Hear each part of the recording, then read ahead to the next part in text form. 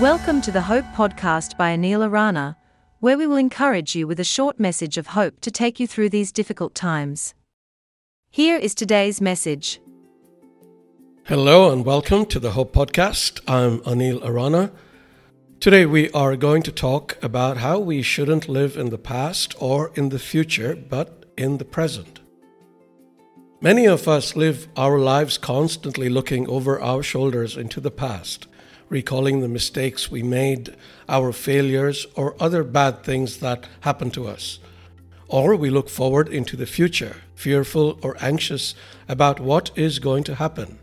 The result is we are unable to enjoy the blessings that God is pouring upon us today. We need to change our focus to the present. This is the day the Lord has made, declared David. We will rejoice and be glad in it. To rejoice in the moment, we need to be in the moment, making the most of it. If we are thinking of the past or of the future, we cannot. Consider a simple thing like having a meal with the family. If we are thinking about what went wrong at work or school that day, or how we will fare in our appraisal or the math test the following day, we will not be able to enjoy the special time we have with the other members of our family. We are cheating them and we are cheating ourselves. We need to give 100% to the relationship. It is an excellent principle to apply to anything we do, not just relationships, for a fuller, happier life. The past is dead. It doesn't need a funeral or flowers. It can bury itself. The future doesn't really exist. We could be dead before the night is over. So, you ask, should we not plan for the future?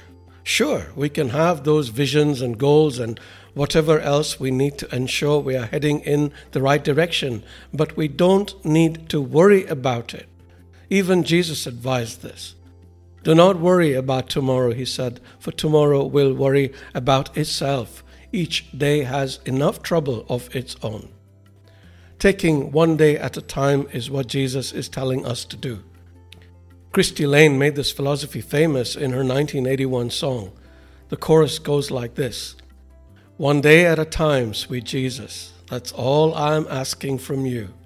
Just give me the strength to do every day what I have to do." If we can sing this every morning and remind ourselves, because we forget so quickly, to take one day at a time, life will be easier. It will become easier to deal with temptation too, because we are trying to resist it for the moment and not a lifetime. And it will become less stressful because we can all handle one day, can't we? Especially if we include Jesus in the equation. Let us also remind ourselves of what Master Oogway the tortoise and several wise men as well said. Yesterday is history, tomorrow is a mystery, today is the gift of God, which is why we call it the present. So enjoy your present, dear friend, and may the Spirit be with you.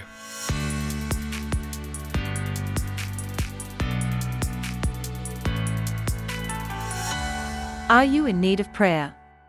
You can send your petitions via WhatsApp to +9 7150 625 8365. Our team will pray for you.